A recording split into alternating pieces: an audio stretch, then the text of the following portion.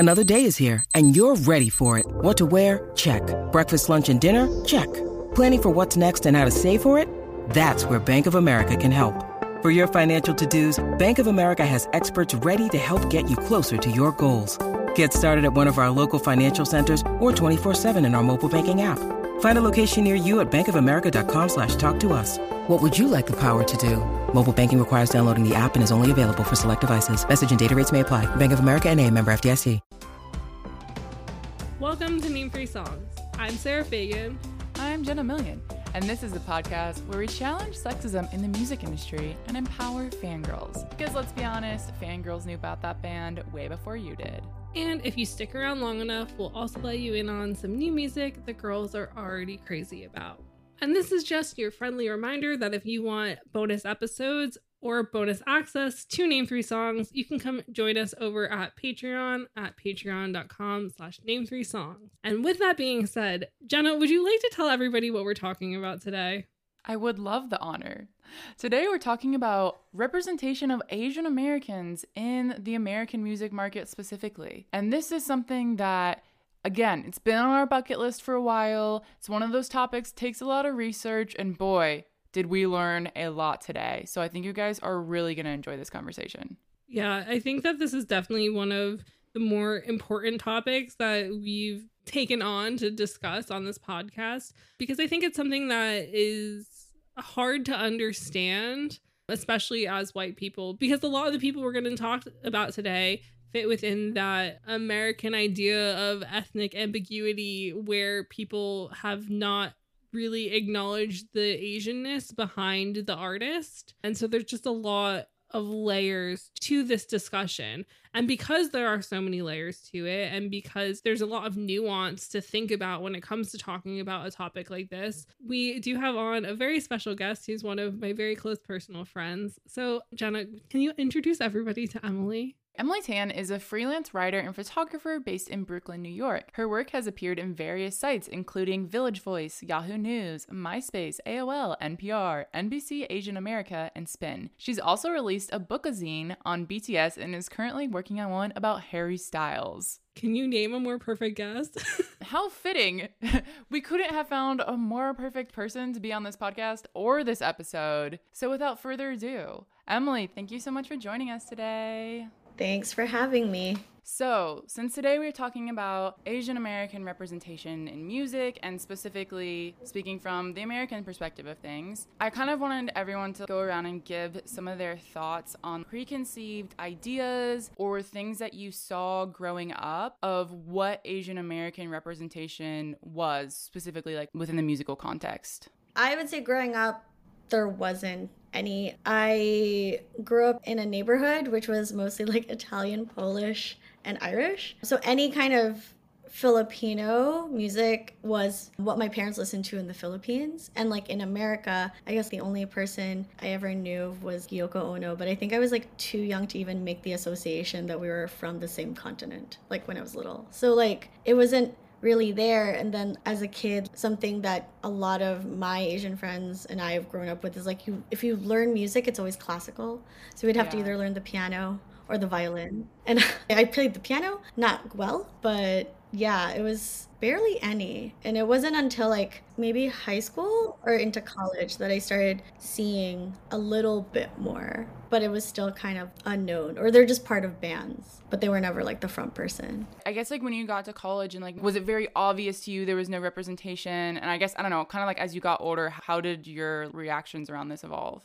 It was really interesting because I think that growing up where my parents came over here from Asia, it was almost like you're coming into the US. So like then everything is the US. And there is this idea that America, I guess, kind of like equals white or black, and that's it. So like for me, it's like, well, I guess growing up, I was like, okay, well, these are Americans. This is what Americans look like. And so these are the artists that we would see. So I never really kind of craved that, I think, growing up, because there was never anyone to kind of change the idea. And like in the Philippines, a lot of especially pop and R&B singers, they're super into like covering all of the pop and R&B songs here. So it's almost like that association, but again, it was never like their original songs. Like there's a genre called original Filipino music, and that's a genre because they cover so much American music. So it was like really weird, and it wasn't until I remember my friend in high school introduced me to this artist named Bic Runga, and she sang the song called Sway. It was like in the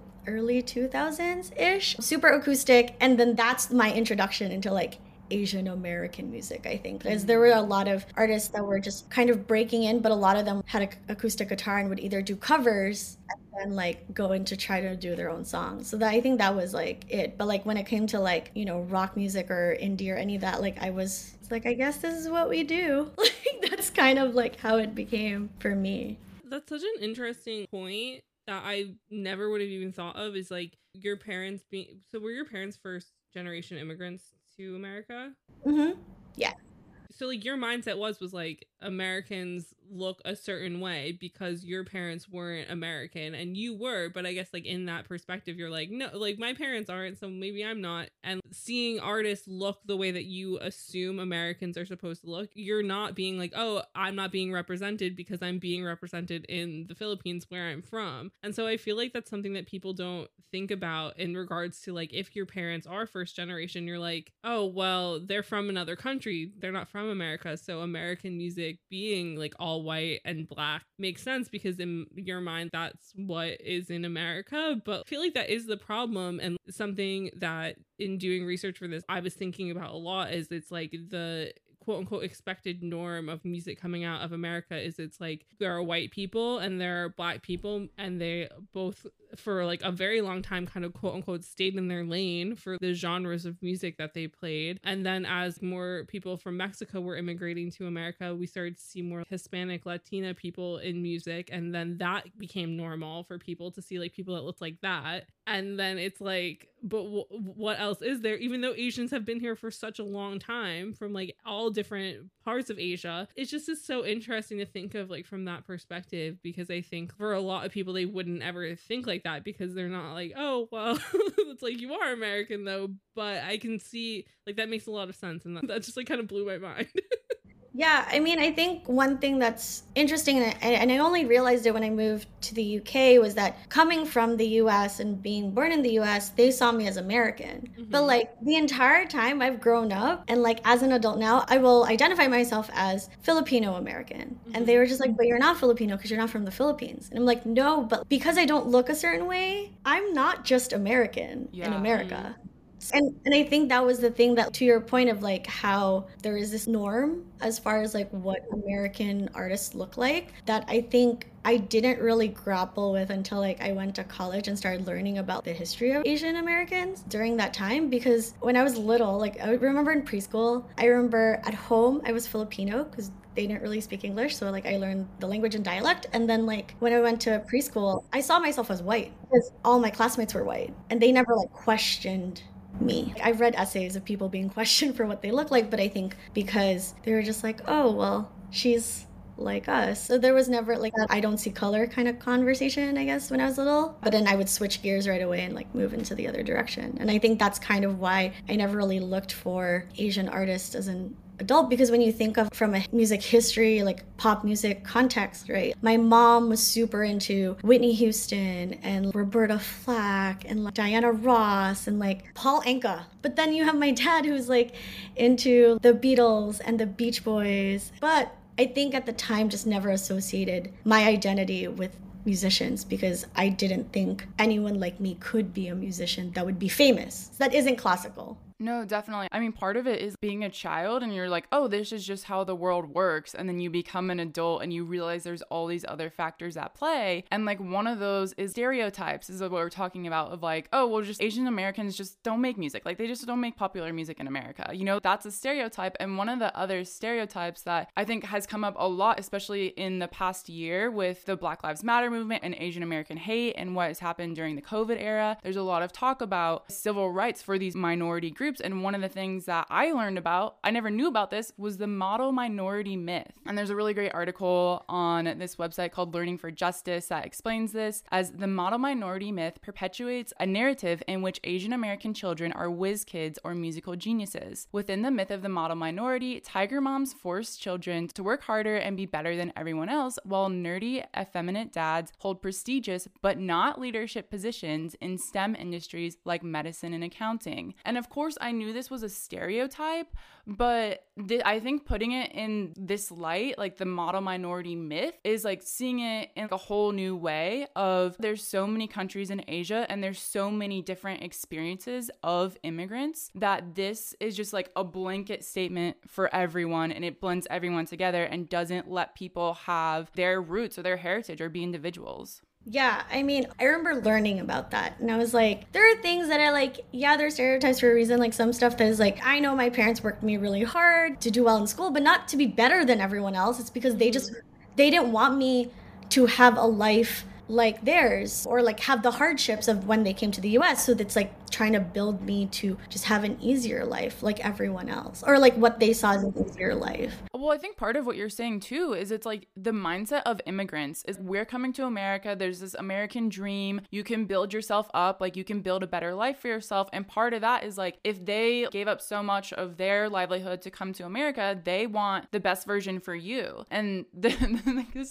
just like so crazy, like breaking this down, because this is how assimilation works, of like sometimes parents will even not instill their culture in their children because they're like, no, we want you to be able to fit in with America. Yeah, I mean, I'm very grateful to my parents because they came over here in their like early 20s, like early to mid 20s. So they pretty much grew up in America, like into the adults, you know, because I feel like they say 20s is no longer, you're still like a baby, and now like your 30s is like you're going into adulthood or whatever. So they knew some of the things that they were doing were different from their parents just to adapt to being in the US, but also they really instilled a lot of the cultural traditions that we have. Like they were really big on speaking to me in Tagalog, which is why I can speak it. And like, you know, those are things that I'm very grateful for, that I know I have a lot of friends, or just like know a lot of other Filipinos who didn't have that experience and were just told to speak English. And in the Philippines in general, like for you to immigrate over to America, you have to know how to speak English. Like they won't give you a visa because a lot of the colonization of the country and stuff. So it's something that I'm happy that they have, and like they brought over that stuff.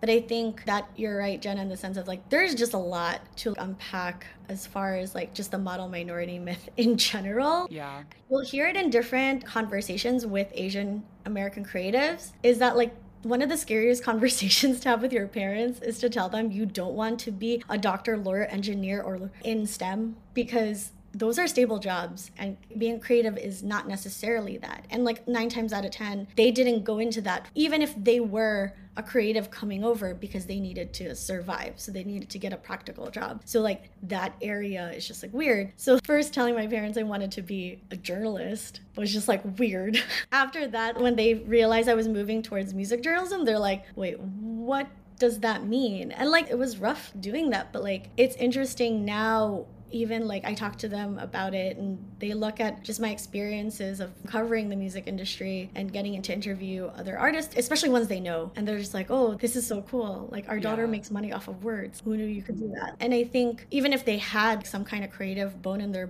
body in that sense, they had to put it away because they needed to build a life here. It feels like for a lot of people, because America is full of immigrants, and like that's the thing. And like again, this is the thing where it's like white people showed up one day and were like, this is ours now, and they decided that they were in charge and were going to make all the rules, and you know, as we do. And it's just interesting because also just going back to how when you said when you went to England and people were like, no, you're American.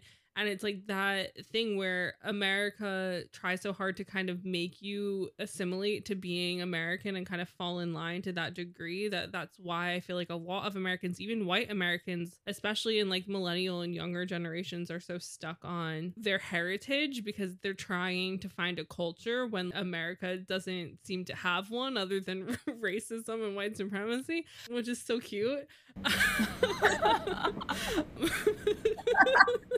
Sorry. Sorry. But I think it's a thing also where like in certain industries, I've had other Asian friends tell me how it feels like their coworkers are like, oh, but you're basically white, because they're kind of viewed as the same intelligence level or like capability level as like the white man is, which I think is ridiculous that like that's what we base things off of. But like there definitely are a lot of people that do view things like that, because as Jenna was saying, it's like, oh, like you're docile, you're not a minority in like a scary way, which is ridiculous and just insane when you think about it like that, because it's like you're judging people based off of where their family came from hundreds of years ago, potentially, for some people, especially Black people in America, where it's like they don't even know, like, what are you talking about to just like judge them? They're as American as you are, possibly more. They've probably been here longer, you know? And so there are these just so many ridiculous things that pop up that is just like so black and white racism when it comes to like how minorities are viewed in America, and the fear of white people becoming the minority is so clear, because there have been so many instances where people from different Asian countries have just been completely barred from America or treated like criminals for absolutely no reason. And then once the white man in charge stopped viewing them as a problem, it's like, oh, now they are this like quote unquote model minority. They're just fitting in. They've fallen into place. They're doing what we want them to do. And then anytime anybody kind of like steps outside the norm, or we let them into an industry that like they're not quote unquote expected to be in, they fall into that ethnically ambiguous category where white people look at them and don't know where they've come from, and therefore they can like have a career. And it's like, who made that? Who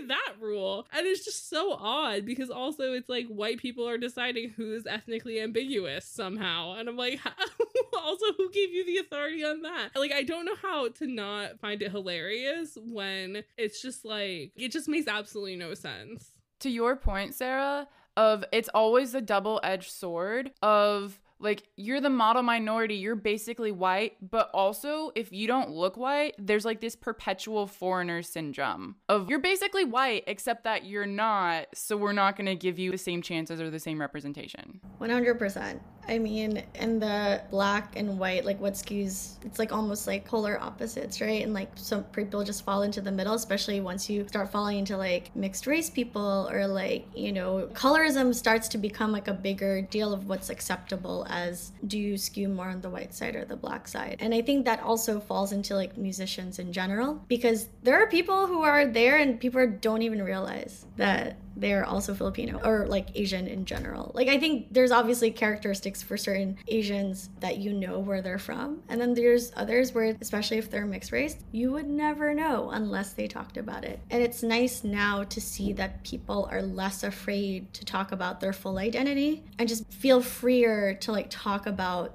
all of them versus just like what they think the industry or fans will accept, because if it's different than what has been the norm, then no one's going to listen to their music. Yeah, exactly. And we're going to get into some specific examples of what you're saying and just how the music industry has actually treated Asians and Asian Americans. Before we get there, I do just want to give a little bit more historical context. Of course, as we mentioned, there's so many countries in Asia. There's so many different regions and so many different cultures, and there's been a lot of colonization. So there's no way that we can cover a full history, but just to give a few examples of things that happened specifically in America. In 1882, we saw the Chinese Exclusion Act, which basically banned Chinese immigrants from obtaining naturalization for 20 years. And then after that period was over, they straight up just made Chinese citizens not eligible for citizenship at all until 1943. And meanwhile, this was happening, the Chinese population in America was only 0.002%. Like, there was no one. This was white people worrying about white racial purity. It was absolutely ridiculous. And then following that, in 1942, we have the American internment camps of Japanese Americans, which happened as a result to the Pearl Harbor bombing and President D. Franklin signing an executive order that was intended to prevent espionage on American shores. But basically, 120,000 American citizens of Japanese ancestry were held without due process. So there is a lot of American history of America just being extremely racist. A lot of it too is that those are two of the big ones, right? And that stuff we may have seen as a sentence in books. And obviously, like when it comes to World War II and Pearl Harbor, maybe a paragraph on the internment camps. I think now a lot of people are pushing for not just like Asian American history, but just like America being held accountable for all the stuff they've done in the US to other communities and outside, right? Like everyone says, like, stop focusing on outside, but like even just within us, all the stuff that they've done to people here is already a lot. So it's interesting that I think more people, I would say like my goddaughter is 16 and she's learning probably more than I knew when I was 16, just because of like social media and just like being more self-aware and things like that, that I think I'm optimistic that people will be slightly better, but I'm a big believer in like knowing what happened before, because I think that's the thing, is that like people are trying to erase things and letting people die off so that they don't get to say their stories and stuff. This seems to be the issue in America of like, we get taught in school so much quote unquote American history, but it's so whitewashed that when there are things that we've done wrong, it gets kind of glazed over, where it gets mentioned very shortly, unless your teacher is like passionate about that portion of history, because they're just allowing the teachers to kind of decide how long things are focused on. And I just think that like it is just insane how much America seems to be okay with just ignoring or turning a blind eye to its own sordid past. Because I mean, when I was, I think 22, I went to Germany for the first time, and I was just like shocked. And I went to Berlin, so like Berlin's very liberal in a lot of what they're doing, but I was just like shocked as to like how much it felt like people were apologizing and just learning from the fact that the Holocaust happened and that they like allowed the Nazi party to gain power in Germany. Because for the first time in my whole life, when I went to the hostel and they were like, oh, like what are you planning to do? And we're like, oh, we're going on like a Jewish tour of Berlin. And they were like, oh, are you Jewish? And we're like, yeah. And she's like, oh, I have some Jewish friends, they love this restaurant. I was like, oh my god, I have friends did. Isn't that a weird experience, the I have friends? Yeah, I was like, oh my god, what just happened? And it was just like a very out of body experience. But it was also that thing where to have any Nazi paraphernalia or to say any Nazi slogans or anything, like it's punishable by law. And they're taught in school to like feel bad and feel guilty for what their ancestors most likely took part in and all this stuff. And it's like, why are we not taught that in America? That country clearly is trying to heal from a really fucked up thing that they did. And like, I'm not saying that they're perfect. They're not at all. They're still white supremacists amongst them, you know? But at least they're trying. Whereas here, we're kind of like, if we just ignore it long enough, everyone will die and we will forget. And it's like, what? Literally. No. I think part of it is because, you know, they see that if they ignore it and no one complains about it, then it didn't happen, right? It's like that idea, like if a tree fell in the forest and no one was there to hear it, did it really fall? So it's like, I think that's kind of what they're hoping. I mean, this is in the news right now of like politicians are trying to stop critical race theory from being allowed to be taught in schools. It's not that the teachers don't want to teach it. It's that there's systems in place that are literally not allowing teachers to teach it. It's that the textbook companies are not even including it in the textbooks. And if teachers care, they have to go out of their way to teach these things. It's absolutely ridiculous. Yeah, I mean, it's one of those things where things will keep going in a cycle and these things won't end if we don't stop it. And I think one of the issues too, which I know we're going to talk about like people who are mixed race, but I'm just seeing as a trend within the US is that, you know, there are more interracial couples, there are more mixed race babies. There is going to be a lot of conversation about identity in the future. The idea of this like pure race, it will be there, sure, but like there is a growing number of people who are racially ambiguous looking or like whatever it is. And I can say that for Filipinos because since Spain took over the Philippines, like we've been in a way mixed race for a while, and that's why we all look different. I feel like there is that hopeful thought that I feel like a lot of younger people have where it's like, oh, eventually it's mostly going to be mixed race. But the white supremacists came out to play when Donald Trump became president and they're not going away. Yep. And so I think that for a while, a lot of white people a lot of like progressive white people were kind of living in this positivity feedback loop because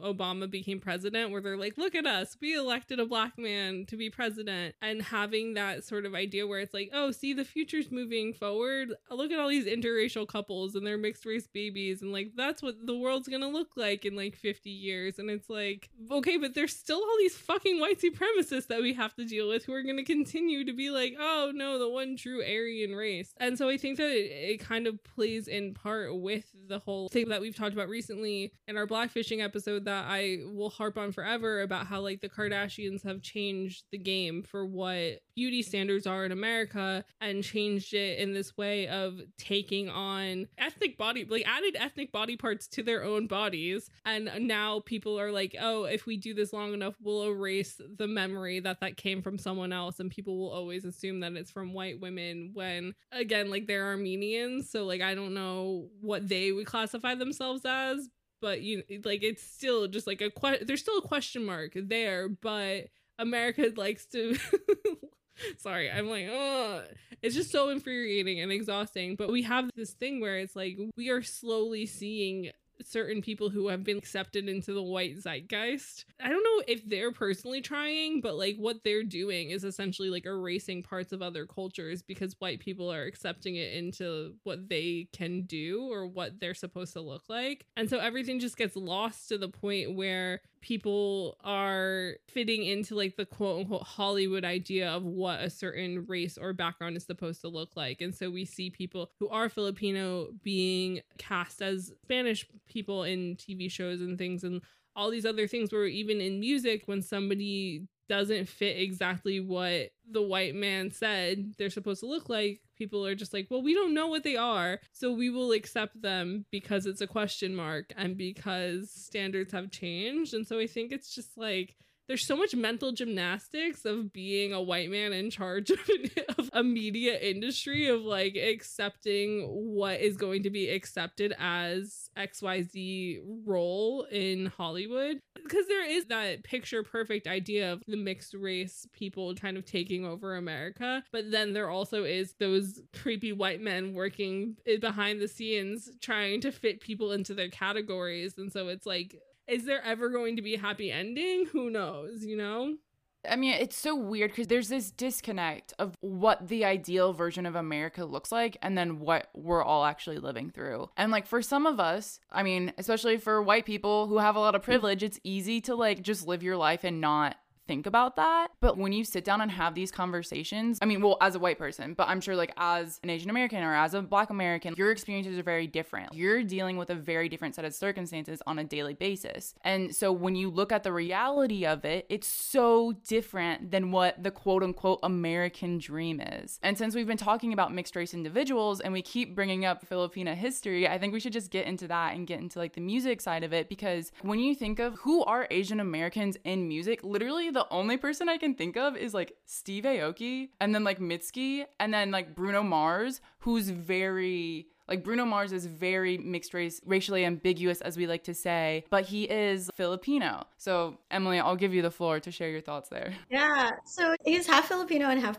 Puerto Rican, I believe, and born and raised in Hawaii. So like in interviews that I've seen, he usually just says I'm Hawaiian. But like, I think it's really interesting with musicians in general. And like one of the things I noticed as I started to listen to more Asian Americans in music, I started just seeing people who wanted to go more into like hip hop or R&B, and like that might just what I was exposed to. And then as I mentioned before, like a bunch of people who do like acoustic stuff. But like growing up, I listened to a lot of like Britpop and a lot of like indie rock and stuff like that. So like I think the first time I saw Temper Trap and the lead singer is Indonesian, I was like, whoa, are you Filipino? He's like, no, everyone thinks I am. He's either Indonesian or Malaysian. I'm not too sure about that. But like, he was like, everyone thinks I'm Filipino and I'm not. But like, we are same region. But like that whole thing, and it was really nice in a way. And we didn't even have to talk about our Asianness after that, right? But it was just nice to have that connection because it's not something you get to see very often. And then like later on, I started to learn more. Like one of the members of Freelance Whales. He's Darren Chris's brother, and he's also half Filipino. Like, there's just like little pockets that I started hearing about different artists and stuff. And like when I listened to like bands like Little Dragon, Naked and Famous, who are obviously they're more international based, but still it's the same concept. Like their home countries are not necessarily, when they say the band's base is not like Asia, right? It's really interesting. And like I was like, oh cool, Asian people make music and white people like them. And I think that's like a weird twisted thing to me. Like I think when Bruno Mars started to blow up, and then all of a sudden I was like, oh my gosh, black and white people like him. And that to me was like, this is amazing. Like, and I don't even think I ever admitted that out loud, by the way. Like it was always like, we're never gonna make it. Like who are we to make it? So it just was very heartening. And obviously like people, especially from the Filipino community, were like, yes, like there's someone there. And like, you know, with all the success that he has. And, you know, I think even now that he's like teaming up with Anderson .Paak, who's half Korean, it's like a cool mesh. And it's interesting because I'm kind of the camp that's almost like, even if they're half, I will take it, because then at least like people will know that we are more than just medical tech and like legal professionals. Like we do these things too. And I think, you know, like when I started doing music journalism, I was very few. I remember covering indie music at the time. It was like me and 2 other people I knew who were Asian, and one of them was from Canada. So like it was only the 3 of us that I knew that really covered indie rock in general. And it was very weird because I would go to shows and I would clearly see pretty much all white dudes covering indie rock and kind of have this way of acting like, do you know anything about it? I'm like, yeah, I do. Like, just because I look like this does not mean I don't know anything. And I think that's the thing. I think that also applies to musicians too. They're going back to that whole idea of like that norm of what you imagine a pop star looking like, what you imagine a rapper to look like, what you imagine an indie rocker to look like, right? And I don't even, definitely do not want to open, I will slightly crack the box of K-pop, but like, look at K-pop. Like, we can't even say it's pop music. We gotta call it K-pop. You know what I mean? Like, we have to categorize it because they can't be. Like, BTS is a top 40 group. Blackpink, top 40 group. Twice, top 40. These are all top 40 groups, but yet we will still say they're K-pop, right? And it's not even like, because the K is anything other than Korean. And I think those are the things that are like, I'm glad they're being accepted, but at the same time, like, you know, their music too. Like, everyone knows the US market is the market to know that you really made it, regardless if you are from America or you're not from America.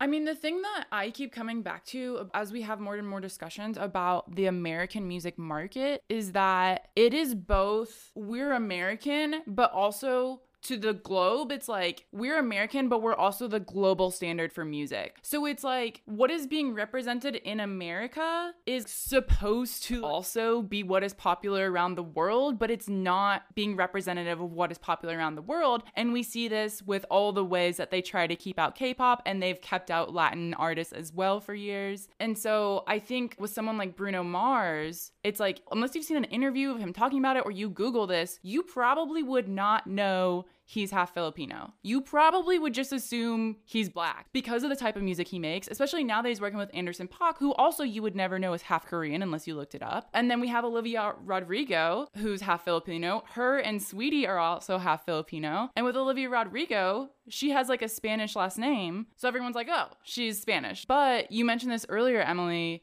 That is actually because Spain was colonizing the Philippines. Yeah, so the Philippines is the only Spanish colony in Asia, and we were under Spanish rule for, I think, like 3.5 centuries. That's a lot of time. That's the reason a lot of Filipinos took on Spanish last names. There's a lot of Spanish words in one of the main languages, which is Tagalog. Just the spellings are a little different sometimes. It helps me because I can understand Spanish because of that. But like also little things like, you know, why there's a lot of predominantly Catholic people in the Philippines because of Spain. So like they took over that, and then that did not end. And then the Philippines had its own like freedom for like a hot second, but not really. And then the US took over. And then we became a colony of the US. Hence, most Filipinos can speak English because it is actually a lot of, I believe from my family there, a lot of classes are taught in English and then they learn Tagalog or wherever their area is or like their region. And like that's the language they also learn the grammar of. But like it's commonplace to be able to speak English, whether you're comfortable in it or not.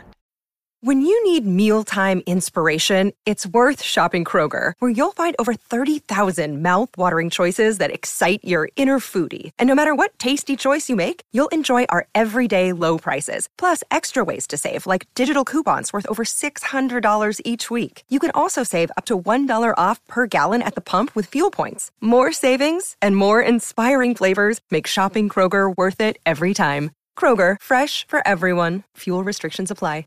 Everyone is talking about magnesium. It's all you hear about. But why? What do we know about magnesium? Well, magnesium is the number one mineral that 75% of Americans are deficient in. If you are a woman over 35, magnesium will help you rediscover balance, energy, and vitality. Magnesium supports more than 300 enzymatic reactions in your body, including those involved in hormonal balance. From functional medicine doctors to mental well-being and female hormone experts, we all know that magnesium is the one mineral to improve all aspects of well-being and health. But which one? Magnesium Breakthrough from Bioptimizers, the trusted choice recommended by leading experts with 7 best-absorbed forms of magnesium to ensure your body receives the support it needs for overall well-being. Go to bioptimizers.com/balance today and use code BALANCE10 for 10% off. Support your journey to wellness at bioptimizers.com/balance. Magnesium Breakthrough from Bioptimizers, your foundation to optimal health and vitality. It is crazy that doing research into this and different artists who are making music who are Asian American, it is crazy just how many of them are in part Filipino, because I literally never knew this before. And it's probably a lot to do with the colonization. As you just said, it's so many classes being taught in English as well. Yeah, I mean, like, I feel that, like, at least within the Filipino community, like, a lot of younger people are a bit more open to date outside. I feel like there's gonna be a bunch of Filipinos coming at me soon. They'll be like, no, but it is a thing. People, this is how we have her, this is how we have Saweetie, this is how we have Olivia Rodrigo and Bruno Mars. Like, clearly this is a thing. And one thing that I was surprised with Olivia Rodrigo when I was kind of like just brushing up in one of her interviews, like she talked about being compared to the only other Asian kid in her grade, and that's how the song Jealousy was written, because of that. And I think that, to me, even though it's like you might not necessarily fully get that from the lyrics, but just knowing that that was an inspiration and something that I can attach to, like, that's really cool. And I think that's something that I really respect about her, because she can do that now, right? Like, again, like, as I was growing up, I didn't really see that. It's kind of sad because I didn't really think about it until like people started asking me like, what about other artists? Or like when I had friends who actually were listening to Asian American musicians, like, and I didn't know any. I was like, I don't know, you know? And it was really interesting. Now it's a lot easier for them to kind of talk about their experience. And like Saweetie has a song called High Maintenance, and there's a line about her calling her mom a Filipina queen. We talked about it before regarding like kind of assimilating. It's not that like a lot of people aren't proud of their culture. It's just more of being afraid of not being accepted. And so it's like, it's easier to just fall into the wayside. And that's also the same thing with like the model minority myth about Asians and Asian Americans being quiet and not trying to fight back because we're scared. And like, there is some truth to that to an extent, because a lot of them come here from countries that are developing and they just want to be able to survive and just to like build a better life for themselves. Yeah. Like, they don't have time to think about, like, it's almost like a luxury to think about critical race theory. No, it absolutely is. You know? Like, it 100% is. And I mean, that's also evident in what you said about your parents coming to America. When you're a first generation immigrant, your experience, or first and second, I would say, your experience is going to be so much more different, because it is a luxury to think about these things. It is a privilege. I mean, just like it's a privilege to be white and not for that to ever even cross your mind because you've never personally experienced it. But it's like you said, your parents just want a better life, or your parents are just trying to survive, or they're trying to escape something. Like, assimilation is so crazy. I don't know if either of you, since you've both lived in England, have thoughts on this as compared to England, because from what you've said so far, it sounds like people are able to somewhat assimilate but still keep their like cultural identity in a way that is very different from how America is. Maybe not. I think that they create their own pockets. So Yes. it's like a British Indian person is going to be very different than a person from India, but Yeah. they're going to still have those like Indian cultural things. And so they like create these new pockets where it's kind of like, I am British, but also I'm this, but like in a very different way than people in America do. And like, I don't know how to explain it. No, I totally agree with you on that. I think, like, you know, we could talk about the Indians, Pakistanis, who are the ones who are born and raised in England. I think they've been able to kind of carve out their own community and their identity. In my experience about being Filipino, first of all, living in Northern England, a lot of people didn't know the Philippines existed. Oh my gosh. So that's the thing. Or like, I'm the first Filipino they ever met. I've had everything from like, they didn't even call it the Philippines, they called it something else. And then a lot of them thought it was in South America. That was weird. So that was that. But there's also like, I don't meet as many like Filipino British people, but I know there is a community there. And like a good example of that would be like Bia Barubi. She just played New York actually. And like to me, like I remember interviewing her and I felt like I was getting emotional because she's the person I wanted to find when I was a kid. Yeah. Like she's exactly who I was looking for as a kid. And she wrote the songs that I wanted. Like she's the genre I listened to when I was trying to hide that I was listening to Pink Floyd and Blur and like, you know, because like where I grew up, everyone listened to hip hop and R&B and like I'm like hidden bouncing around to tapes of indie rock. So it was almost like, it's interesting that she's so much younger than me, but like it's as if meeting an idol. Because she became this symbol for me of like, you know, breaking away from every stereotype of Asian musician, of a Filipino musician. Like she played the music she wanted, she wrote the lyrics she wanted, and they were real. You know, it wasn't shy about it. And I love that about her. We talk a lot in like other episodes about how white men essentially stole rock music from Black women and Black men, and how like a lot of Black women were at the forefront of what would eventually turn into rock music. But we also have the first ever female rock group was started by two Filipino sisters, and that band is called Fanny. And like they recently, I think a lot of people started acknowledging them and being aware of them because they're still making music. I think they run a Rule of Rock sort of situation. Yeah, out of Boston. I think. Yeah. And so their legacy has been kept alive. And it's this really interesting thing where, like, again, it's America not wanting to admit how much outside forces have inspired music, and it's the erasure of important people to the history of rock, because the fact that you as a Filipino growing up in America were like unaware of them when you were a kid, at least, that shouldn't happen. Like it shouldn't be like, oh yeah, the Runaways shouldn't be like the one thing that everybody thinks about when they think of, oh, girls being in a rock band starting this whole thing, when it's like, but there were other people doing it, making really incredibly good music that would like hold up today, you know, in this scene. And so I think that essentially people like Mitski or Bia Barubi and Japanese Breakfast and these artists doing indie and like rock music and people expecting something else from them. I think Mitski said it best in being like, I'm a human making human music, and if it's inspired by being an Asian American, then so be it, but that's not at its core. I'm just like a human making music that I like. And I feel like that's a lot of the story here. And like what you were saying earlier about K-pop and like that K being so important, even when they're not even all making pop music. We had pulled from this article called Asian Americans Have Never Been Welcome in Music in 2020. That's all about the change, which was written on Very Good Light by Beatrice Hazelhurst in 2020. And they had a quote from this Taiwanese American singer called Pinky Swear, who was saying that music from Asia is growing in the US, and that's cool, but on the flip side, I feel like it's kind of continuing to exoticize Asians as a whole. And that really stuck out to me because I feel like, at least from conversations that we've had people have with us, because we've talked about BTS on the pop charts and that sort of situation of people being kind of accepting of the fact that they're singing in English, but also being like their English songs aren't as good, they don't don't have as much meaning. There's not as much going on there. And so I think that there is that expectation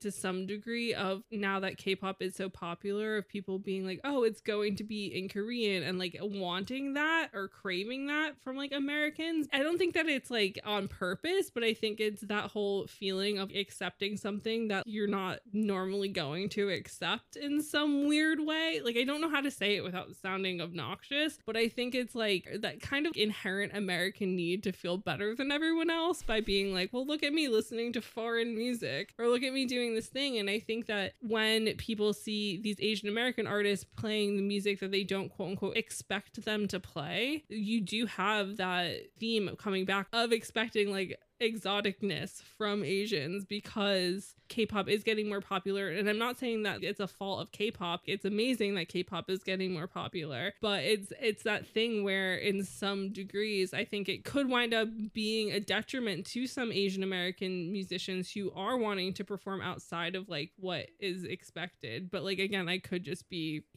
making a mountain out of a molehill, you know? But yeah, I just think that there's so many levels to it. And I mean, I pulled up the article, like A Fine Sound of Asian American Women in Indie Rock, which was really interesting because it's almost like, if we're gonna go with stereotypes, right? There's like the idea of the Asian woman, like whether she's Asian American, whatever. The Asian woman is like docile and like quiet and like a librarian or like whatever it is, right? Like very timid. But indie rock or rock music in general is not that. Right. And so we have all these artists, and like, I don't even know why I didn't even think about Karen O. And that's the other thing too. Like Karen O, I think last year, especially with all the like Stop Anti-Asian Hate and all of that stuff that was going on that started last year, she posted a photo of her in the t-shirt, the Phenomenally Asian t-shirt, which first of all, when I was reading the comments, half of them are like, she's not Asian. Oh my God. And like, actually on Wikipedia, you see that she's born in Seoul. Like, it's not like a thing. She is half. But in the article, Japanese Breakfast is quoted saying, Karen O was a role model to me because she is also half Korean and is basically everything an Asian parent tells you not to be. And like, while that feels a little bit falling into that model minority myth, but that line, take out Asian, how many parents do not want their kids to be rock stars? Yeah. You know what I mean? It doesn't matter what race you are. Like, it's that thing where like you're worried about stability and all that stuff. And like that stuck out to me too, because I was just like, it's nice now to be able to reference people now in the industry versus like, you know, in the case when I reference like Bia Barubi, I just didn't have that until that moment. But like for Japanese Breakfast, she got to see it in Karen O, and I think that's awesome. You know, like, I think that's why representation matters. As cheesy as that line is going to eventually be, or like played out or whatever, it does. You know, when you see people on stage that you relate to because of culture, because of gender, because of whatever it is, that matters. And like, as much as I am not gonna knock a white dude on stage, like, I'm never gonna knock Dave Grohl for being on stage because he's great, but at the same time, he doesn't look like me. So like, I can't relate. There's something about that I like seeing now, but I know that more of it needs to happen and more of it needs to be accepted, you know? Like, I think that thing that's cool about some of the indie rock artists that we've mentioned, like Mitski, and even there's like Jay Som, and I know Toki Monster is EDM, but like a lot of them kind of just like, it's not even that like fell under the radar, it's just that people were actually just listening to their music. And I think that's the cool part about music, right? Like, especially with Spotify and stuff, you listen to it and you don't see them yet. So like, it's kind of cool that they've been able to kind of build that, and then on stage you're like, oh yeah, that's not who I expected, but it's cool you made that song. I think within the independent music spheres, a lot of these artists like can build themselves up, can build an audience, you know, because we see Mitski, we see Japanese Breakfast, we see these artists. I mean, I even want to throw Hayley Kiyoko in here as well. And while some of them may get signed later, there's nothing stopping them from pursuing music and from being part of these communities. As you said, and it's like there will be figures within groups where there might be one Asian American person or a few. And so it feels like within indie spheres, Asian American representation is growing in a different way than it is compared to the mainstream. Because within the mainstream, as we've mentioned, there's a lot of half Filipino artists who are viewed as racially ambiguous, viewed as something that's other than Asian. And then we have people who are 100% Asian American who are being told by record labels that they're never going to sell. How can we market you? Like, this is not going to happen. And this happened to Far East Movement, who was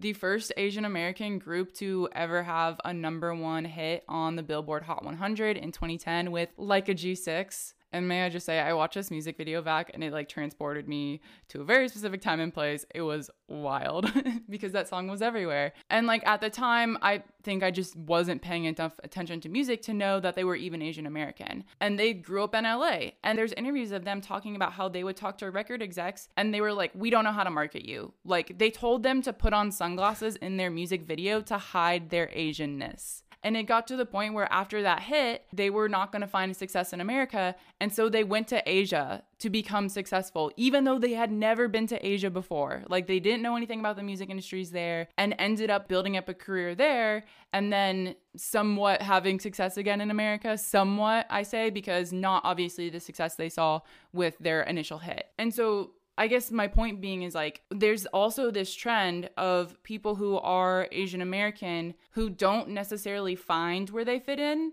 who end up going back to Asia or back to wherever their parents or their grandparents came from. And there's a lot of stories of K-pop idols doing this. They were from America. They went to audition for like K-pop companies and they become K-pop idols. Eric Nam is another one who is from Atlanta, got a degree in like computer science or something like this, was going to work at Deloitte, went to audition on a singing show because he really loved singing and ended up having an entertainer career by accident, but loved making music. And so it's like, either you're in the indie sphere and that's all you're allowed to be, or you have to go back to Asia. That's what it seems like the two options are. Yeah, I mean, it's really interesting that, like you mentioned that. I also see other weird ways. Like one, I wanted to touch on to the indie part two, going into like more of like a South Asian side. Riz Ahmed, right? Known as an actor, now Oscar nominated actor, right? But then like when I see him in interviews, they're like, oh, and you also do music. And like, he's like, yeah, I've actually been a rapper for a long time. Yeah. And like, I remember seeing him with the Sweatshop Boys play Webster Hall. And like, it was so incredible. It was a sold out show and he's so good. But it's like, I was trying to look up their label and it's an indie label owned by Heems, who was a member of Das Racist and now is part of Sweatshop Boys with Riz Ahmed. So it's almost like the indie route is like your option, right? You'll maybe get signed to a major later. Yeah, once you prove yourself. Yeah, but then going on another way of entering too is like behind the scenes, right? So if we think of like the Neptunes, Pharrell and Chad Hugo. Chad Hugo is also Filipino and they have produced so many records. They worked with Britney Spears and like all these things. And I have read interviews where Chad was like, I don't mind just being behind the booth. It's fine. I don't need to be like the face, but he's clearly part of that production duo. And then there's another producer called Illmind and he got a Grammy because he worked with Beyonce and Jay-Z. Like there are people there. So they exist. It's just that, you know, I don't know what formula people have of this idea of star quality, right? And I do think that now fans do have more power because, you know, we have streaming services, we have social media, and like we can like really hype up. Like the stands are strong for certain people. And in the end, that's what record labels care about, right? What the revenue will be. So it's just unfortunate that we had to wait this long to even have this conversation now. Because if I think about it, even 5 years ago, if both of you came up to me and say, hey, let's talk about Asian Americans in music, I'd be like, okay. And I'd have to think about it for a while because I just feel like while it would be more like a lot of explaining and not as much people talking about things. And the fact, Jenna, you mentioned like Far East Movement. I'm sure that people will hear that and they're like taken to a time, just like you were taken to a certain time. I think that is a really interesting point though, that you both have made of certain songs like blowing up or like with streaming and stuff where you can listen to music and not know what somebody looks like and that not even playing a part in it. And I feel like that has been something that has made music more accessible to a lot of people because it's like not nobody, but a lot of people don't care anymore. Like it doesn't matter what it is. But then for some reason, once you know, it's like you have a new expectation of them. So I feel like that's so weird because there have been artists that I'll listen to, like they'll come up on when I have like shuffle on Spotify of like a playlist or something, like I'll go off and be like, oh, radio based off of this artist or whatever. And I'll listen to them forever. And then I'll be like, oh, I should go shoot this show. And I'm like, oh, they're all not at all what I thought they were going to look like, or whatever the case is. But like, that's never shifted my view. But in reading those interviews specifically with like Mitski and Japanese Breakfast, it feels like, I don't know if it's like their fans assuming or if they're assuming, but like there is that assumption one way or another of, oh, they're expecting this like Asian American story, when I don't necessarily know if I can give that to them. And I think that that also is part of the woke white generation movement of people being like, oh, you should feel comfortable and safe to talk about your story of being ethnic. And it's like, yeah, it's but like, what if why? I don't want to? Yeah, and then they're like, yeah. but why don't you want to? And it's like that whole same thing of, again, like it accidentally swinging completely back around and you're accidentally Ben Shapiroing on somebody that you're no, supposed you to have be to tell supporting. me. Exactly what you said, Sarah. Like when you were talking about they're performing and then you think about something, they come out with their story. The one band I thought of was the Linda Lindas. I remember when they came out with the song Claudia Kishi when they revamped Babysitter's Club, and Moxie was the movie that they were in on Netflix. So I knew about them because of that. But like, you know, when they're in a movie, like you don't know if they're a real band. Like, Yeah. you just, whatever. And then all of a sudden they come out with a library performance of Racist Sexist Boy. Yeah. And now they're everywhere because now there's this like attachment to make them like a thing. And I'm like, first of all, only half the band is Asian. And secondly, that shouldn't be. I feel like for them, they're punk rockers who are hella young and can play really well. Commend them on their talent. That should be enough. You know what I mean? Like, Yeah. that was like the one thing that like struck me right away was them. Sarah, you brought up this quote earlier from that publication called The Very Good Light of wanting to exoticize Asianness. And it's just like the Asian American story isn't good enough. Of like Mitski and Japanese Breakfast talking about how like, I just make music. This is my experience as a half Japanese person growing up in America. Is that not enough? Is that not an Asian American story? And it's like, no, you didn't talk enough about your heritage. You didn't talk enough about being Asian for it to actually be Asian American. Yeah, it's like there what? were no what geisha is in that story, so I can't hear you. Sorry. exactly like what is an Asian American story? You know? I mean, it's just weird, right? Like, I feel like even Asian Americans ask that of themselves. Yeah. Because we weren't even given the platform to talk about it until more recently. Well, like in that, like I think of Eddie Wong and him being a chef and Fresh Off the Boat, which is like one of my favorite TV shows ever, and interviews he's done about that, and the expectation of him, because he was like super, and still is like super into hip hop and that culture, and he's talked a lot about how like people were always expecting something of me, and then he made Fresh Off the Boat, and it's like showing this other Asian American story that people don't really think about because there is that white expectation of what being an Asian American is and what an Asian story is and all this stuff. And it's just interesting because it's like people have multitudes and it depends on who your friends are or where you grew up and what your background is. And it's like with him, his siblings were like very stereotypical what white people assume of like, oh, these smart Asian kids and he's like into basketball and hip hop and cooking and food, but he was older than them, so he didn't grow up in like the same place that they did. And I feel like that's a similar thing with these musicians where it's like what you were saying, Jenna, where it's like they want more because it's the weird stereotypes that Americans know about certain countries where it's like, oh, people from Paris are rude, people from Japan probably their great grandma was a geisha, like whatever nonsense shit that they're gonna come up with based off of the one thing American culture clung on to of like, oh, kung fu, you know, like whatever random thing that American culture decided was the stereotype or the thing that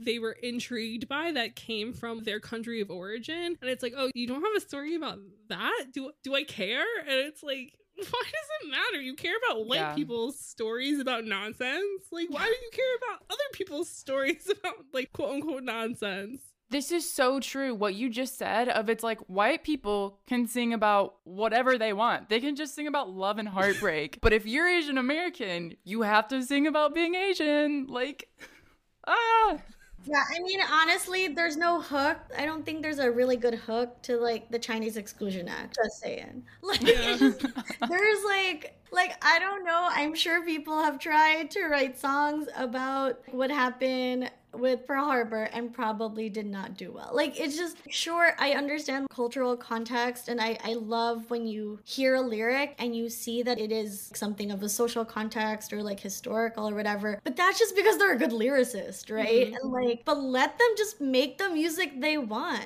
Yeah. You know, and it's so shocking too, like how listening to more Asian American artists, like one of the artists I'm listening to right now is Audra Nuna, and she's like Korean American. She's from Jersey too, which kind of like, because I grew up in Jersey, it makes me like feel like, oh, cool people come out of there too. And it's funny because if you just looked at her or whatever, she presents one way. But then if you hear her music, she comes off as a hard, badass bitch, like legit. And there's something about it that like she hypes me up when I listen to her. But then like, you know, I'm sure when she walks down the street, people aren't thinking that at all. So it's like the music is the expected Jersey experience, but the outwardness is the expected Asian experience. And then when you Something like get that. the Jersey experience, you're like, you don't look like Snooki. What is happening here? The fact that she can carry a crowd and it's just like amazing. Or like Toki Monster is a DJ, and EDM crowds are huge. And if you can carry that crowd with just your digital turntable and stuff, that is pretty incredible and like really empowering. That's what I think people need to expect. And I think, you know, that's where some people get confused with the, oh, but I don't see color. Like, that's not what anyone's saying. No one's saying like, please don't look at us for our race. Like, acknowledge that this is our identity, but also accept the fact that we might not do what you thought we could do. Yeah, like what I hear is at the end of the day, like people are gonna like the music if it's good. And like it's very evident because these artists do have followings and because they do sell out shows and they do play festivals. People like their music. But for some reason, it's like marketing people, major labels being like, but we can't sell your visual. We can't sell your aesthetic. We can't sell how you look. So we're not going to invest in you. And like, I think it's changing now. It's one of these things where it's like within our community and within our circles, it feels like there's positive forward momentum. And then you look at like the industry and general America and you look at how things actually play out and you're like, how are you not giving these people more chances? How are you still to this day like telling them no one's going to buy your music because you look Asian? It's just absolutely ridiculous. It's so frustrating because it's like, is there change happening? Because it's like on the small level, like there is, but yeah, I think it takes a long way to work its way up. Yeah, I mean, I think it helps when you have people on the inside, right? As people who cover the music and just being music fans, that's one entry point. But like, you know, we talk about label exec. We'll even talk about like managers and publicists. They're their own point of entries, right? And like, if they're still run by the old school status quo, then yeah, then nothing's gonna change. But as we start seeing things like PR companies being run by all women, and then like also women of color, or like you'll start to see label executive positions being held by people of color, I do see it changing slowly. And I think if we're looking at it from the consumer point of view, it'll still be a little hard because consumers are still like, it just depends on the type of consumer you are, right? Are you the top 40 type, or are you that music fan who just like really digs deep? And I think it just depends on where you fall on that. And I guess like, you know, the barometer would be, let's look at top 40. Right? Let's look at top 40 fans. What are they listening to? Going off of Top 40 Radio, and Sarah, coming back again to this quote you mentioned earlier about exoticizing Asianness, is within Top 40 Radio, now BTS is being seen on the Billboard charts. They're now barely being started to play on radio. And it's like, oh, look, there's Asian representation on the charts. And it's like, yes, because Korea spent time, money, and energy building up their music industry. And now it's so massively popular that they don't have a choice except to put BTS on the radio. But that is an entirely different scenario and story from representing and supporting Asian American artists, where the music industry in America, the major labels, have not spent their time and effort supporting actual Asian American artists to build them up in the same way. And so this is why we're seeing K-pop is now bigger than their own Asian American artists. But I don't think you can compare them because they're entirely different experiences. And to a certain degree, they're different audiences. releases as well. So it is interesting that now we can say that we're starting to see representation on top 40, but it's BTS who isn't even American. Yeah, 100%. There is a reason why Korea, they're one of the richest countries when it comes to like bringing in money for the creative industries, right? It's K-pop. They have the formula down. And while the US would like to claim that market, they can't. That Nothing is to do with them. South Korea's. And you're right, Jenna. Like, they need to push people who are here. And until they start realizing that there are artists here, or they know it, they're just not putting enough energy behind it. Like, I would love to see the day, and I wouldn't even say just for Asian artists necessarily, like, whether Latino artists, whatever. I want to see the day where we can say, and like, I know that was like shade thrown on like Billie Eilish before, but like how she was like trained and like they really honed in and like really helped grow her as an artist. Yeah. I want to hear that for an Asian American artist. Yes. You know what I mean? Like, there isn't that care from major labels. People are trying to claim Olivia Rodrigo as an industry plant, so like growth. No, but if you were touched by joking. Disney, I mean, come on, like. It's like Disney did it, not like, you know what I mean? Disney, like, that's also the thing though, is like Disney didn't even do it. Olivia Rodrigo was like, I don't want Disney up in my music. Well, but that's and the thing. Interscope used that Disney fame. And it's just like, it's just funny. It's just like this funny thing where, like, obviously I'm joking to be like, oh, look, a mixed race Asian American woman's getting called an industry plant. Success. But like, it is like that funny thing where she is the first person that I can think of that's not been white that people have been like industry plant. But it's also like, are you questioning it because of extra things? Who knows? So it's, again, so many layers. But there is that point of like what Jenna said and what you're saying is like, just because K-pop is having success in America doesn't mean that we're having the like, it's just that thing where it's like, oh, like we filled the quota, and it's like they're not they're not fucking American. They're not the same thing. Like, it's amazing that they're having success and that we're doing this, but like they're not fucking American. That's not the point. That's not what people are trying to do. And like, I saw this,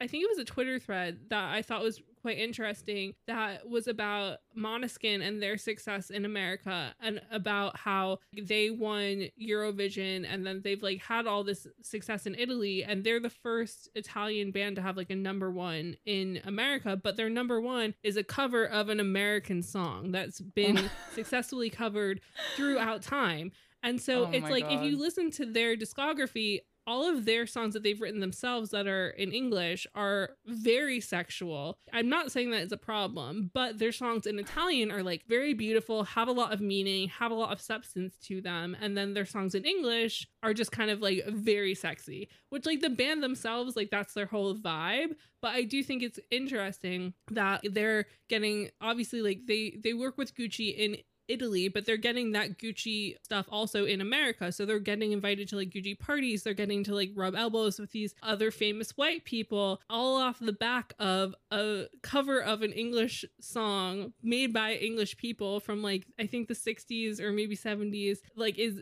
going viral on TikTok, is like what really sparked the American interest in them. And yet even with BTS, it's like BTS is getting thrown on through like the before show at the Grammys. When they are nominated for a Grammy, it's not aired during the live show. All these things, they're like getting tacked on for like the numbers, but they're not getting those invites. They're not getting that thing that they crave. And yet America's like, look, we have Asian representation. And it's like, it's not Asian American representation, #1, but also you're kind of like making them the goodie bag because you know their fans are going to show up. And then you see this other foreign band having success in like a very different way. And it's like, I'm not faulting them. Like, I love Måneskin and I think that it's amazing, but I'm also just like, they're white. So it just all feels kind of sus. Well, I mean, one thing that you touched on was the difference between, like, with BTS, they're Asian, and then there's Asian Americans, and, like, people just kind of lump everyone together in one boat. And it's, like, that differential is, like, huge, too. Like, when we do think about it, lucky that they got Bruno Mars and like Olivia Rodrigo on top 40 because there's their Asian American. You know what I mean? It almost is kind of like a lucky strike, right? Or they're we like, checked the box. Oh shoot, like we got it. But it's like people aren't seeing the nuance, and it's just like there is a whole different thing. Because I thought of when you were talking about that, Sarah, was like Crazy Rich Asians, where they're like actually majority of the cast was from Asia. They were not Asian American. It was just really Awkwafina and Constance Wu, technically. So it's just like, well, is it really Asian American representation? Yeah. I mean, sure, like with the main character, but like inherently, it was a story that was based in Singapore. It's just so funny the amount of hoops that America will jump through to like not actually give people representation, but also to claim it as their win. Yeah, because it's like it is a win to have a full stacked Asian cast, but to claim it as an Asian American win, for white people to claim it as an Asian American win, to be like, oh look, like pat themselves on the back for it. It's like, what are you doing when like the Asian people having the conversations are like, this is amazing, but it's just a really tiny step, and then these white people are like, look what we gave them. Yeah, like this is exactly what happened with Shang-Chi, and here's like an Asian story for you. And then they gave it to Asia, and Asia was like, what do you want us to do with this? Like, this isn't ours. Like, yeah. It's like, it's one of those things where it's almost like we're seeing it probably like slowly picking up in movies, but it really went from zero. It feels like it went from 0 to 60, right? But also, like, the discourse around Shang-Chi was how people were saying how, like, in Asia, like, Simu Liu was not, like, the ideal look or whatever. And some guy was like, oh, everyone here looks like that. And I was like, buy me a one-way ticket to wherever you're from if everyone looks like Simu Liu. Like, sign me the fuck up. Like, what are you, like, and I'm like, I don't care. Like, if you're telling me that if that's what every man looks like, and then your guys like standard for beauty is like beautiful effeminate men, like if the men look like that and then the really hot men look like that, like, great. Like, just like, what's the problem here? And it was just so funny because they were like it felt like they were trying to make it like controversial and this whole thing, and it's like, just because maybe the American beauty standard is different, it's like, shouldn't you be happy? But also the whole point of a superhero is that they are an everyman, and like everybody's supposed to see themselves in the superhero, which is like a whole other conversation. But I just thought it was so funny that they were trying to make this like a controversial decision when it's like, it's an Asian American film, but Disney doesn't want to acknowledge that it's an Asian American film, and therefore Asia's upset, which is understandable. But I'm also like, you're telling me that everyone looks like him?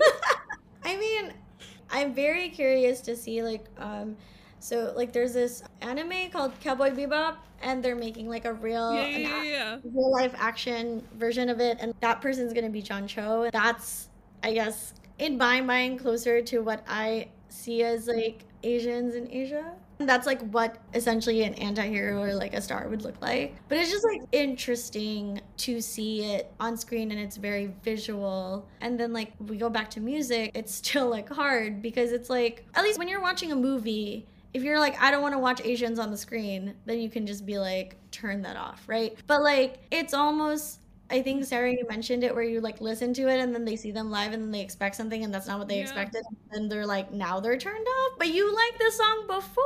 Yeah. So did you like, what was the change? So like, there's so much layered on here. Yeah, there's so many avenues, and I think, I don't know, it's just that thing like you mentioned with John Cho being in Cowboy Bebop, like that is also a very clearly handsome man who like should have been given leading man standard forever. And you just have these things where it's like America doesn't want to admit maybe that they find these people handsome, and I'm like, finally maybe he's whatever, like given that spotlight. But it's even that same thing in music, where we keep talking about how a lot of the Asian representation in Asian American music is mixed race, and so it's again maybe like that comfort in knowing that a white person was involved to some degree. And so it's just always that thing where it's like there are so many fucking caveats to it, and it's so unnecessary when like it's just like there's talent. Why does it matter? Why do we have to do this stuff? And I can't personally wrap my mind around it. I mean, my final thought is like, Sarah, when you were just saying that, it's like, if there's whiteness in it or if there's blackness in it, we're more familiar with it and therefore we're more comfortable. And it's the exact thing you were talking about earlier, how you felt this like super personal connection to like Biba Doobie because you had similar backgrounds, you had similar experiences, or you wished she could have been there when you were younger. It's like that relation factor of Asia and Asian Americans seems so far different from what the general America is used to that they can relate to it in no way. And I think that's where like that marketing aspect comes into it. It's like, oh, if they're mixed race, it's like, well, they're kind of white looking, or like they're kind of black looking, and we're familiar with that, so we can handle it. So that's my final thought. So, I mean, with all of this being said and all of this talking about like the caveats to it and just the different layers involved, I mean, from your perspective of also like there is like that pigeonholing and the expectations and all of that, have you felt like there is change because these people are having success, or do you just feel like it's kind of people, like we're saying, like passing it off and being like, oh, look, like 3 people in this community are doing something well, that's fine, that's enough? What do you think the future holds for this? And like, do you think that there is potential for people to stop being like there's no room in here for them when there clearly is room for them? I think this falls into like every other thing regarding race, right? Yeah. Like until a system decides to change or is broken and then build back up again, it's the only way we're going to really see like significant change. I think I've said this before, but like I am a little optimistic, partially because, you know, as I start seeing the people who are the players in the game or the decision makers, right, they're starting to change. I'm not saying that's gonna be like all okay in the next like 5 years or whatever, but I also think that, you know, with time and with new artists and like just giving people more chances, especially those within the Asian American community, on a bigger scale, not even like indie tours, like full on, unless they wanted to do indie. Like if they want to go into a major label, like them having that opportunity, I think they're more open to it now than they were before. But there's still a long way to go. And I think that's not just the record labels' part to play. I think it's also the fans. I think music fans in general need to start opening their horizons and consider listening to like other types of music, or not other types of music, but just like, you know, can only listen to certain songs all the time.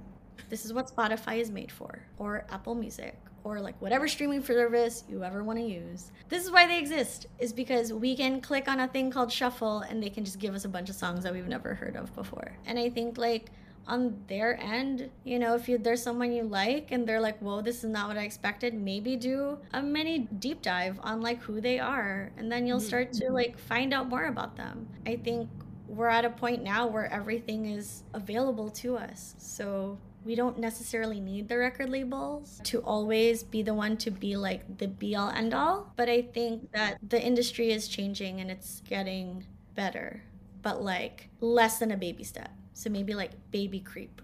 No, I completely agree with your thoughts there. And I think one of the reasons why we love this podcast, we love having these conversations, is because these conversations help us think more critically about this. They help us open our horizons and, you know, kind of help the next generation be the change that we want to be seeing. And this was a really great conversation, a really great learning opportunity for all of us. So Emily, I wanted to give a big thank you for joining us today. Thank you very much for having me. It was great. And we're going to have all of like your social links and links to your work listed in the description below. So any of our listeners want to go check out more of your work, they'll be able to do that. I love when friends come on the podcast. Isn't it wonderful? Also smart people who are our friends. I know. I love that now I can brag about my smart friend who came on our podcast.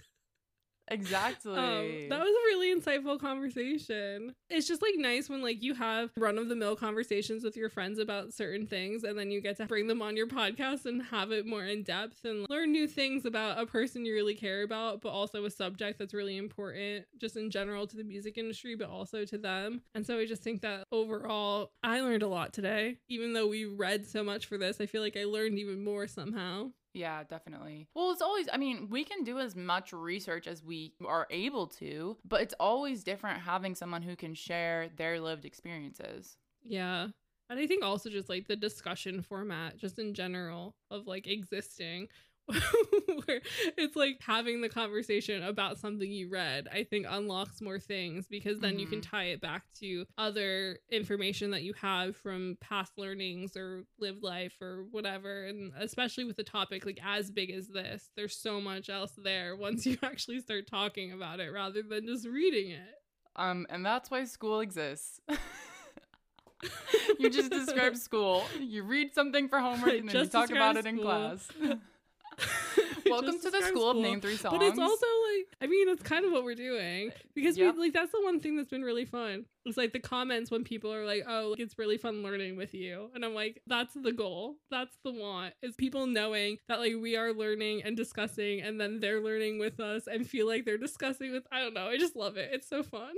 But no, that was a very insightful conversation, and I think we brought a lot of topics to light that I think a lot of people have been thinking about and discussing lately in one way or another. So I mean, for our listeners, and to extend this conversation off to you guys to have with us or with each other, the same sort of question that I had for Emily is, it's like, what do we think the future is for more inclusiveness in just like the American pop culture zeitgeist? Because it's like how Emily was saying, for her, when she was a kid in America, it was like, oh, white and black people are famous and doing music, and people that look like me aren't, and that's just how America is. And then how I was saying how like at some point with so many Hispanic immigrants and that, it's like that also became part of it, with Latina music being more prevalent in America, and that look of a human being like quote unquote more accepted into the pop culture zeitgeist, especially within music. And so it's like, how do we include all these other people that are American, and like what do we think the future is going to be for this? Like, do we think that it's going to continue being like, oh well, we've checked the box with K-pop when like they're not Asian American? Or do we think that because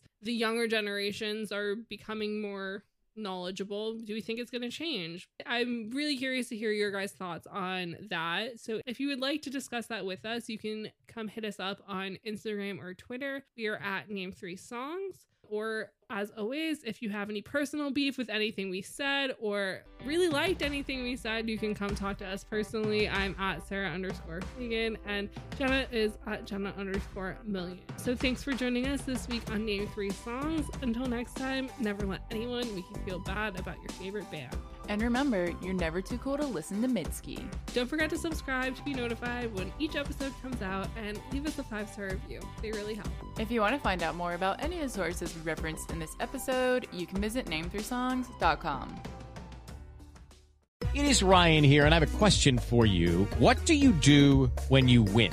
Like, are you a fist pumper, a woohooer, a hand clapper, a high fiver? I kind of like the high five, but if you want to hone in on those winning moves, check out Chumba Casino. At ChumbaCasino.com, choose from hundreds of social casino style games for your chance to redeem serious cash prizes. There are new game releases weekly, plus free daily bonuses. So don't wait. Start having the most fun ever at ChumbaCasino.com. No purchase necessary. VGW Group. Void where prohibited by law. See terms and conditions. 18+.